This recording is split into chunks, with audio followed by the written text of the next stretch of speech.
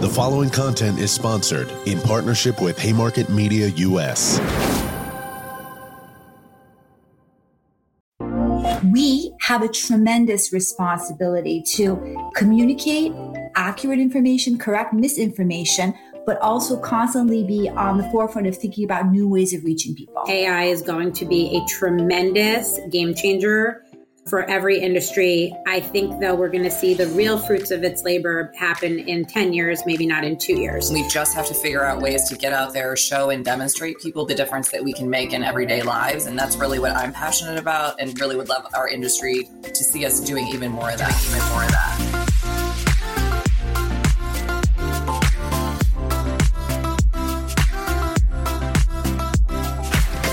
Hello, everyone. Welcome to this special podcast conversation brought to you by PRWeek in partnership with Real Chemistry. We've got a fantastic discussion ahead. We're going to talk to 3 PRWeek Health Influencer 30 honorees and discuss the importance of healthcare communications, which is a massive part of the overall tapestry of PR. Probably makes up 25 to 30% of the whole industry. And we're going to talk about the key themes for healthcare communicators as we lead into 2024, which is going to be such a busy year. I think 2023 has been busy enough, but 24 is going to be even more crazy. So really delighted to bring you this conversation. I'm Steve Barrett, VP Editorial Director at PRWeek US, and delighted to welcome Golda Musara, who's Chief Communications, Culture and Experience Officer at City of Hope, Beth Roden, Senior Vice President and Head of Communications for Bayer US, Communications Business Partner for Consumer Health North America, and Jennifer Gottlieb, Global President, Chief Clients Officer at Real Chemistry. Welcome, everybody, and really looking forward to the discussion. Thank you, Steve. Thank you. Thanks, Steve. Okay, so we love our health influencer list. We brought it in a few years ago, and you 3 have made regular appearances on the list, and you're on this year's list. But what does healthcare influence mean these days? Because the concept of influence has changed a lot, hasn't it, over the years? And Jen, why don't you start with this one and just sort of tell us what it means to you in 2023 and moving into 24? Sure. Thanks, Steve. First, thank you so much for honoring me on the list this year. I'm always so proud to be on this list. It's one of the lists you actually get on and don't know about in advance because you haven't actually applied for it. You all choose us, and it's always nice to be discovered and chosen like that. It means so much. I think for health influence, for me, it kind of says it all in those 2 words. I mean, those of us who are in communications, I think we all know that communications is leadership, and communications, we work hard every day to make sure communications has the right seat at the table and the voice in every important discussion. And I always say we are in the rooms where it happens, both for me when I'm working with clients like Beth and Golden, or they are as in-house communicators. I think also, but when you put the healthcare piece on top of that, it becomes even more purposeful and more meaningful. Most of us who are in communications focused on healthcare, I think we are a special group of communicators that have a multifaceted challenge ahead of us in multiple ways that maybe other communicators don't always understand or have. We work in a highly regulated environment. And with all the changes in technology, I think the word influence has kind of taken its own persona. And the most important thing for me being honored for this is that I always say that communications and public relations, if you refer it to that way, is influence. So in this age of the influencer, nobody's more important, in my opinion, than the communicator. Yeah, well said, Jen. I think that's absolutely true. And the days of relying just on paid advertising to get the messages across and influence consumers is gone, isn't it? Beth, from the big corporate side with lots of big brands, what does influence in the health space mean to you? Yeah, I would echo what Jen said, honored to be on this list again. And it is one of those lists that you are selected for versus having to submit for. So that makes it extra special. And I think it's also a great recognition of the work of the team. And so, really honored to be on this list again. Building on top of what Jen said, I think taking that influence and having that seat at the table and then taking it a step further and actually doing something with it. So I think we sit at the intersection of so many different pieces of the company, and we really have the opportunity to put that together and really go out and do something and actually make change happen and to be the catalyst of that. So I look at, us in these roles as really helping make change happen and making our world a better place. And I think that's how I look at it. Yeah, good one. Golden, you're working in a hospital system in specialist areas, but you've worked across the board in different areas of healthcare and pharma over the years. What does influence mean for you in this space? Thanks, Dave. Also, thank you for honoring me on the list as well. I think it's a really, really important space to be in. And as you know, I've been working in healthcare communications my whole career since the 90s. And I was thinking about the influence of healthcare communications. 3 things come to mind. One is people care about health, full stop, right? So therefore, healthcare always matters and it's always relevant. Even when I was a child, I remember my grandma in Istanbul, cutting out newspaper clippings and telling the family about, there's a new thing for cholesterol, eat an apple a day. And so the news had impact on her. She had impact on the family. Number 2 is the amount of innovation in healthcare has exploded over the past 2 decades. New drugs, new ways of reaching people, new health outlets, virtual appointments, in-home care, new health systems. And so with that, reaching and creating awareness among people is really, really important. And the third really goes to what we've been talking about with regards to new influencers. It's traditional health news, but now there are influencers, celebrities, social media leaders who talk about their own health or things that work for them, things that don't. So we have a tremendous responsibility to communicate accurate information, correct misinformation, but also constantly be on the forefront of thinking about new ways of reaching people.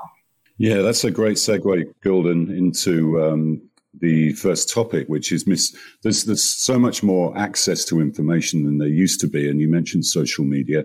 People are searching online, getting their own information. Google isn't necessarily the search engine of choice, especially for some generations, the younger generation. And TikTok is a massively important part of young people's lives. So let's talk about that, because that's good in that people can get more information, but then it leads to potential misinformation.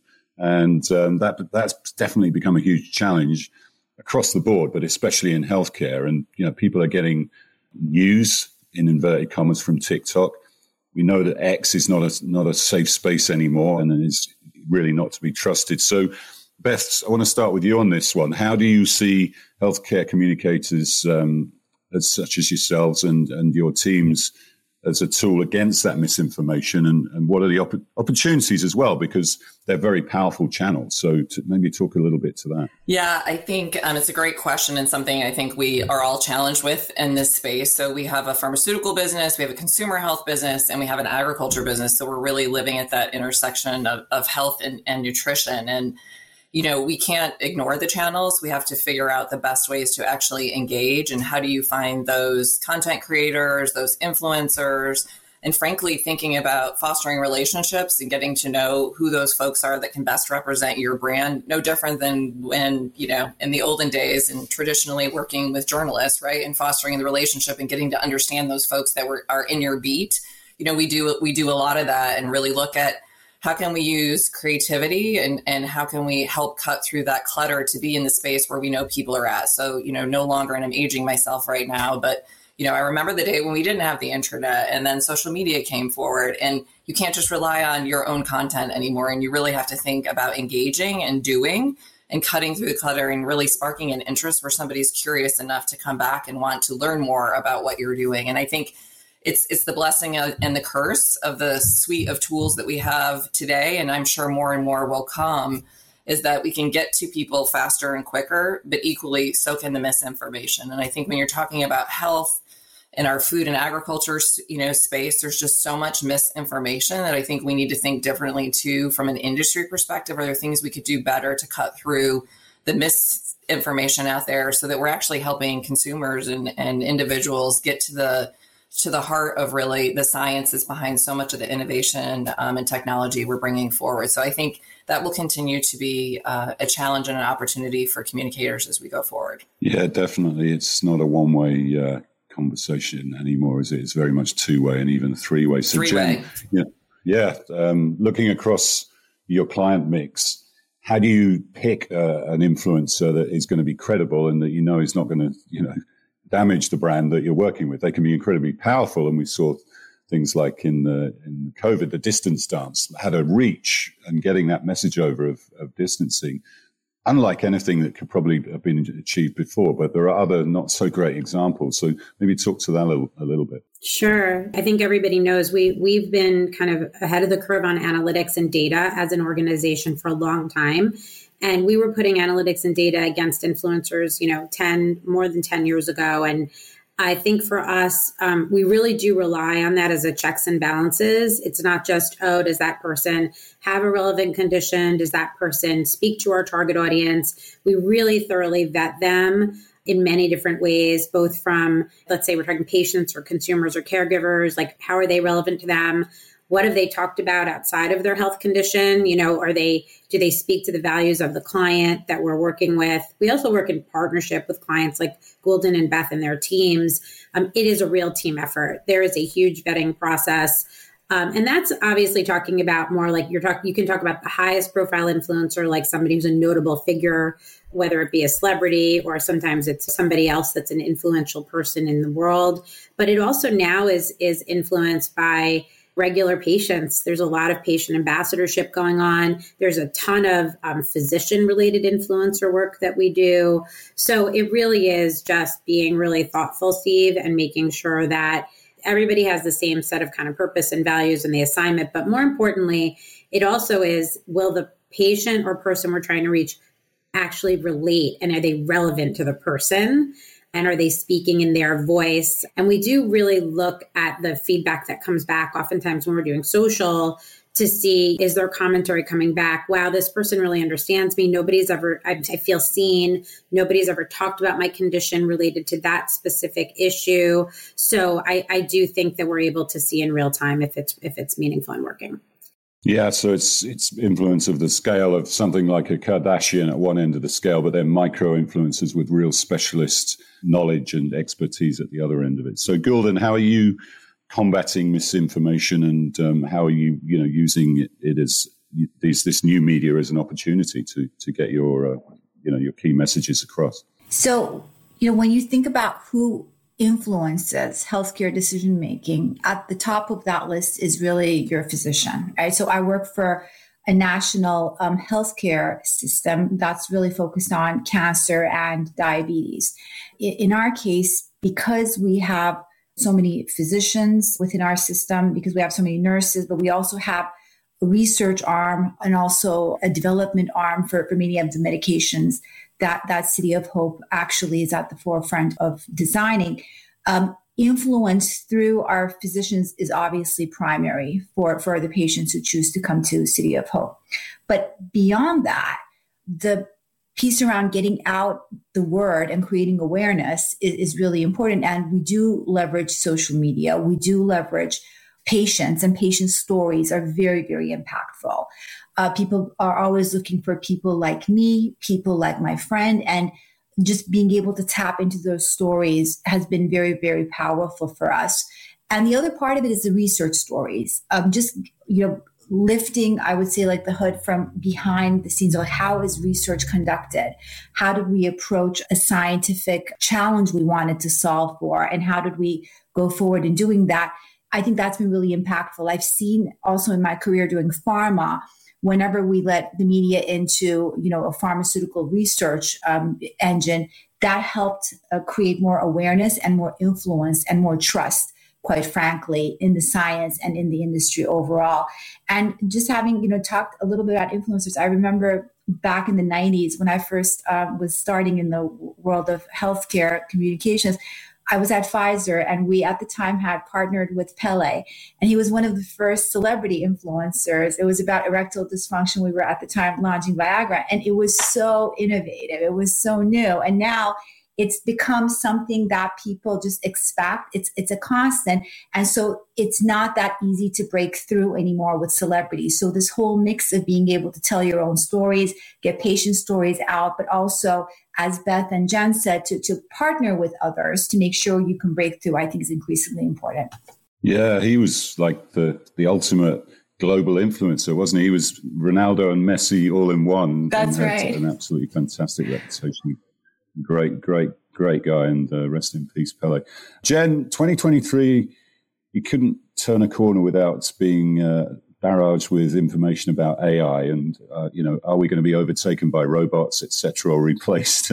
Now, Real Chemistry has led on this. So tell us, cut through the hype a bit, because there's a lot of talk, but, not so much substance. Tell us what it's really going to mean for healthcare communications, especially, and maybe what are the real possibilities of this beyond the hype and just talking about it and experimenting. Thanks, Steve. I was really looking forward to this part of the conversation. I'm glad you said the word hype before I did. So I actually feel very similarly. Obviously, being communicators, we look at things through a different lens, right? And as excited as I am about AI, and we were, our branding is actually AI to ideas as a firm. And then we came up with that before this all hit, before ChatGPT. So I felt a little ahead of my time, but at the same time, then this influx of everybody talking about it and you want to talk about information and misinformation, like cutting through the clutter at that speed is really challenging. It's challenging for everybody, users of AI, patients and caregivers and healthcare providers, all of us as industry leaders, and yourself as an industry influencer and leader. So I think that the way I look at it is that AI is going to be a tremendous game changer for every industry. I think, though, we're going to see the real fruits of its labor happen in 10 years, maybe not in 2 years. I think everybody thinks overnight everything is going to change. I think we're already starting to see that things settle out a little bit and people taking a step back and saying, what are the few things we can do now to learn about this, experiment with it in a safe, in our industry, regulatorily sound way. I think that for us, we're taking a very, like I said, experimental approach, but like experimental with thought.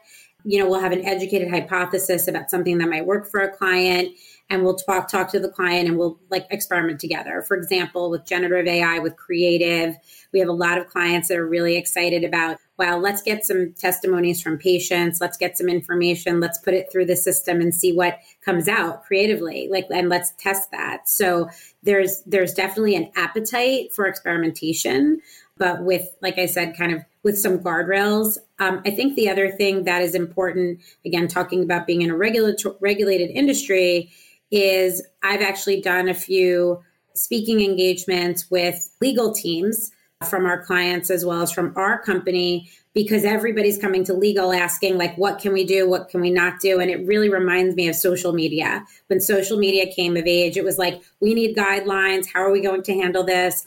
And I think the lawyers have been really good at talking about, you kind of have to follow the same guardrails that you have in place for other communications right now. What you use for social, what you use for digital, stay within those guardrails. And when something feels a little outside of that, come to us.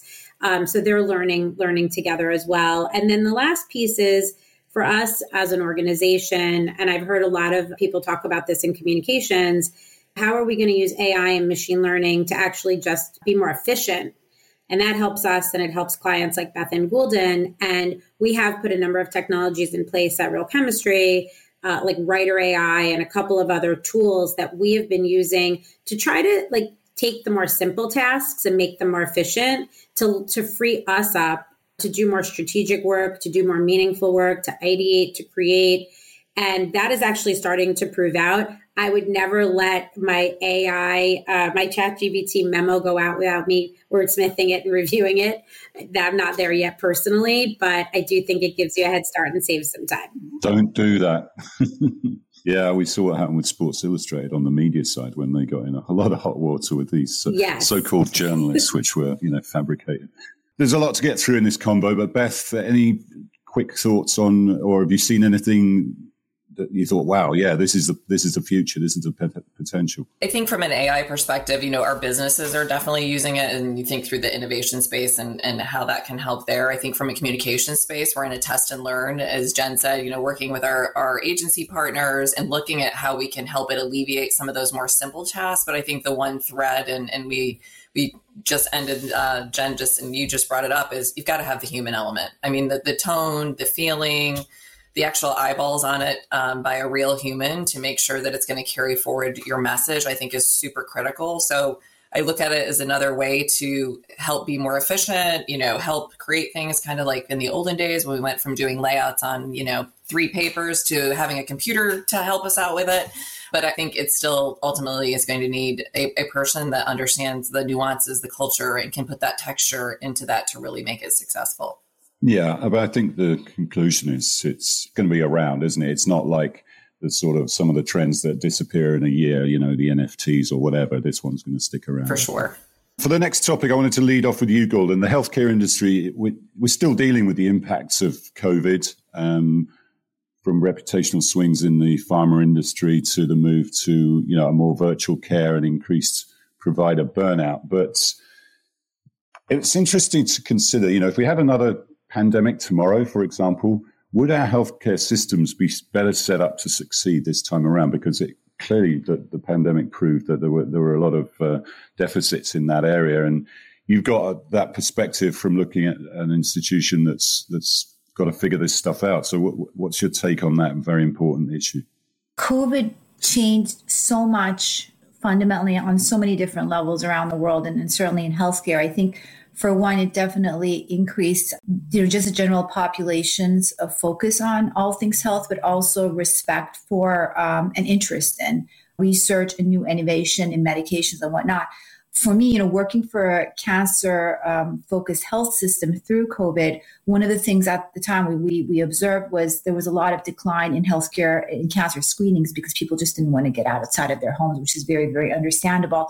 I think, the other thing that was an important learning was many folks were able to work from home, but nurses, doctors, frontline healthcare workers, they had to be there every single day. So there was no remote working.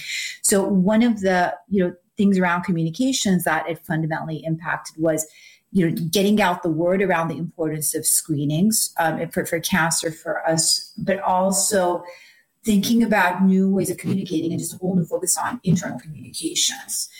I'm cautiously optimistic that if we were to go through another global pandemic, we would be more thoughtful ahead of time in terms of the different implications. There would be fundamental system challenges that would need to be addressed, because not everything, as we all know, from an access perspective, from a treatment perspective, that was working perfectly, I would say, like anywhere else in the world as well. Okay, so building on that, Beth, I'd love to get your thoughts on that. But what's the one thing you'd want the healthcare industry to focus on next year that we could do better? Yeah, I hope we can look at not just talking and convening tables, but really like stepping up and doing more and demonstrating. And we call it, I use it with my team, let's talk about more story doing versus just storytelling. And I think we have such great stories to tell. In my case, whether I'm talking about, the role that the farmer plays in feeding a growing world population, or we're talking about access to medicines through over the counter. So it's, in rural America in places like a Dollar General, or we're talking about, the preventative and curative care through our pharmaceuticals. There's so much awesome innovation, and we just have to figure out ways to get out there, show and demonstrate people the difference that we can make in everyday lives. And that's really what I'm passionate about, and really would love our industry to see us doing even more of that. And what else do you see moving forward in terms of the healthcare industry in next year, since we're sort of coming to the end of 2023? And what can we do better, Beth? I think sometimes we underestimate the power that we can have when we come together, or that when we, look to truly showing up. So if I look at, in the case of our Take Care Now this year, it was a partnership between Bayer, Kroger, we worked with Feeding America, AgriSafe, and Luke Bryan. And we're all super passionate about making a difference, in this case in rural America, because there's such a need from an access to food and access, to medicine. And really, if you talk about a healthier America, you need both. So, just having food and not having access to medicine or self-care or the other, it just won't work. So I think the power of coming together, really we can make bigger and better outcomes than when we just start to, work in our individual silos. And so I think that is an opportunity as we go forward. And how about you, Jen? What's the one thing the healthcare industry could do better moving into 2024? I think that the one thing the industry can do better is to try to recognize just how much communication is going out there into, the hands of the patient, the caregiver, the physician, the nurse, and the general population. I think it's just kind of checking ourselves to make sure we're not just rushing to put a lot of information out, but we're being really strategic and targeted and thoughtful with the end in mind of who are we trying to influence and who are we trying to educate. Because, I can speak just as a healthcare consumer as well as a person in the industry. It is really hard, and I understand the industry, to sift through what's correct, what's related to me, what should I believe, what should I not believe, and AI is just going to complicate that. So I think there's a certain responsibility that we all have to have as communicators to kind of round up everything we talked about, correct the misinformation, be thoughtful about not overwhelming the user of the information, and just really being, because we can micro-target and focus, Steve, use that tool in a way that to the benefit of the person who needs the information for their health.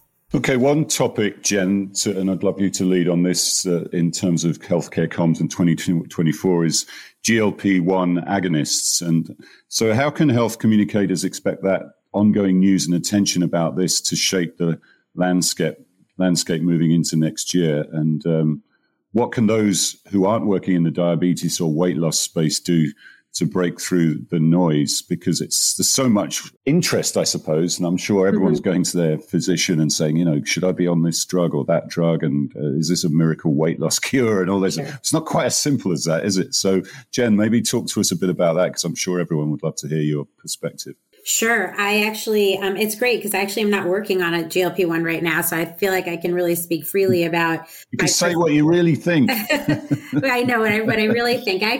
But having somebody who has always, to be honest, like struggled with weight loss, and that's always been something for me. Like I've always been pretty intrigued with data over time, trying to kind of crack the code on this. I have also spent a lot of my career working in the diabetes space. So actually I'm very familiar with the GLP-1s and their promise from that market. And I think it's amazing. So, not to minimize it by saying it's like AI, but I think it's similar to what you said, Steve. There's like hype and then there's hope.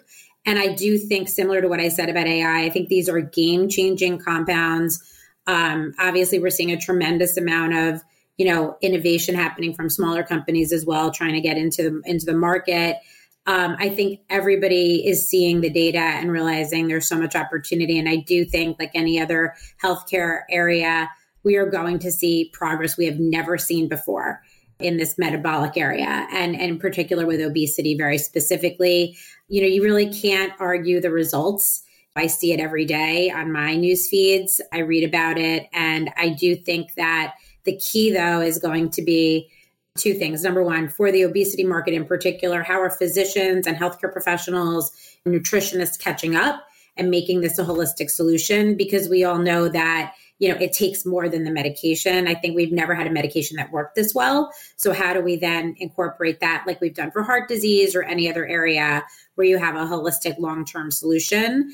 And then the second piece I think is really important to this, Steve, is what is the GLP-1, market and this weight loss? What is that impact going to be on other comorbidities? And I think you've got like all this information out there of like people worrying about their heart disease drugs and all these other things. And at the end of the day, we want people to be healthy. We'd be really happy if they didn't have the comorbidities. I don't think that this is going to wipe all of those out overnight, but I think it's going to, I do think everybody needs, from a communication standpoint, to have a perspective and a position on, how this impacts their market. And I think it's a really interesting communications challenge because at the end of the day, I will say all of us, I don't care what market you're in this industry, we should want people to be healthier. And there's no question losing weight's going to make them healthier. Yeah, absolutely. Gulden, looking forward to 2024, what do you see as the significant trends emerging in healthcare comms? Well, I think innovation in healthcare is definitely going to continue. I think the noise that we've been talking about is definitely going to continue. I also think that industry consolidation is going to continue in pharma, health system, and whatnot. Those are trends that we're seeing.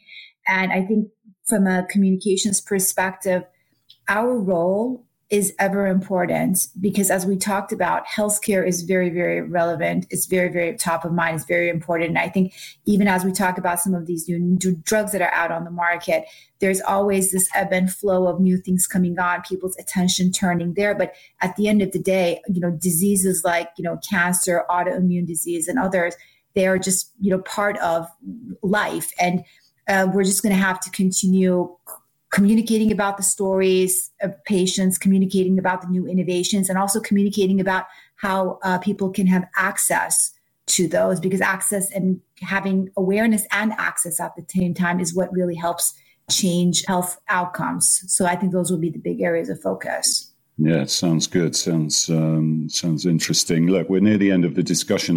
We're coming to the end of the year, so I want to go around the table and get your New Year's healthcare resolutions. So let's start with you, Beth. What are you going to stop, start, or continue? So let's see. What am I going to start, stop, and continue? I think I'm going to lean into what I want to do more of, and that's really the story doing and getting out there and thinking of creative ways that we can actually show how the impact that we can have versus just thinking through, being more of a storyteller. So that's kind of one of the things we want to focus on.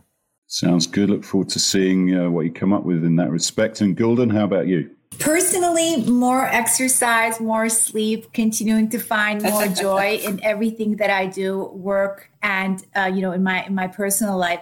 Professionally, connecting more and more to my team and to patients that we support and treat, but also to our researchers to continue telling those stories and trying to break through. The clutter is going to be an area of focus. Amen to that. A bit more sleep and a bit more exercise. Yeah. I think we can all sign up for that.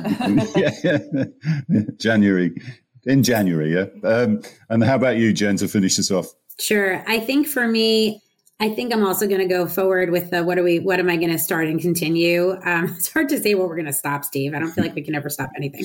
But in terms of, for me, I'm going to continue to learn and learn in real time myself personally, the AI tools and the machine learning tools. And I'm a big believer, I need to really understand things and use them myself before I can really help clients use them. So it's a continued kind of extracurricular for me to use that personally and professionally. But then more importantly, I think what am I going to start doing more of and drive my team to start doing more of? And at the end of the day, I always, I know this is a cliche thing to say, but content is still king, and earned media is some of the best content, and earned storytelling and kind of what Beth was talking about the storytelling and that kind of stuff. I just feel like I don't want us all to get so drawn up into the channels and the different mediums and forget what matters, which is the content and being really creative and taking that time to ideate. So getting back to some of the basics of what made, our industry what it is, I want to make sure we can still start infusing the creativity and the content on a regular basis as things continue to move faster than ever. Yeah, well said. Look, 2024 is going to be a hell of a year. It's going to be even faster paced than this year. We've got elections, I think 42 elections around the world with all the geopolitical stuff going on. So, and health is one of the biggest priorities for the planet. So thank you, Gulden, Beth and Jen, for joining us to chat about this. Really enjoyed the conversation. Thanks, Real Chemistry, for the partnership. And here's to a bit of a rest and then back at it in 2024. Thanks, everyone. Thanks, Steve. Thank you, Steve.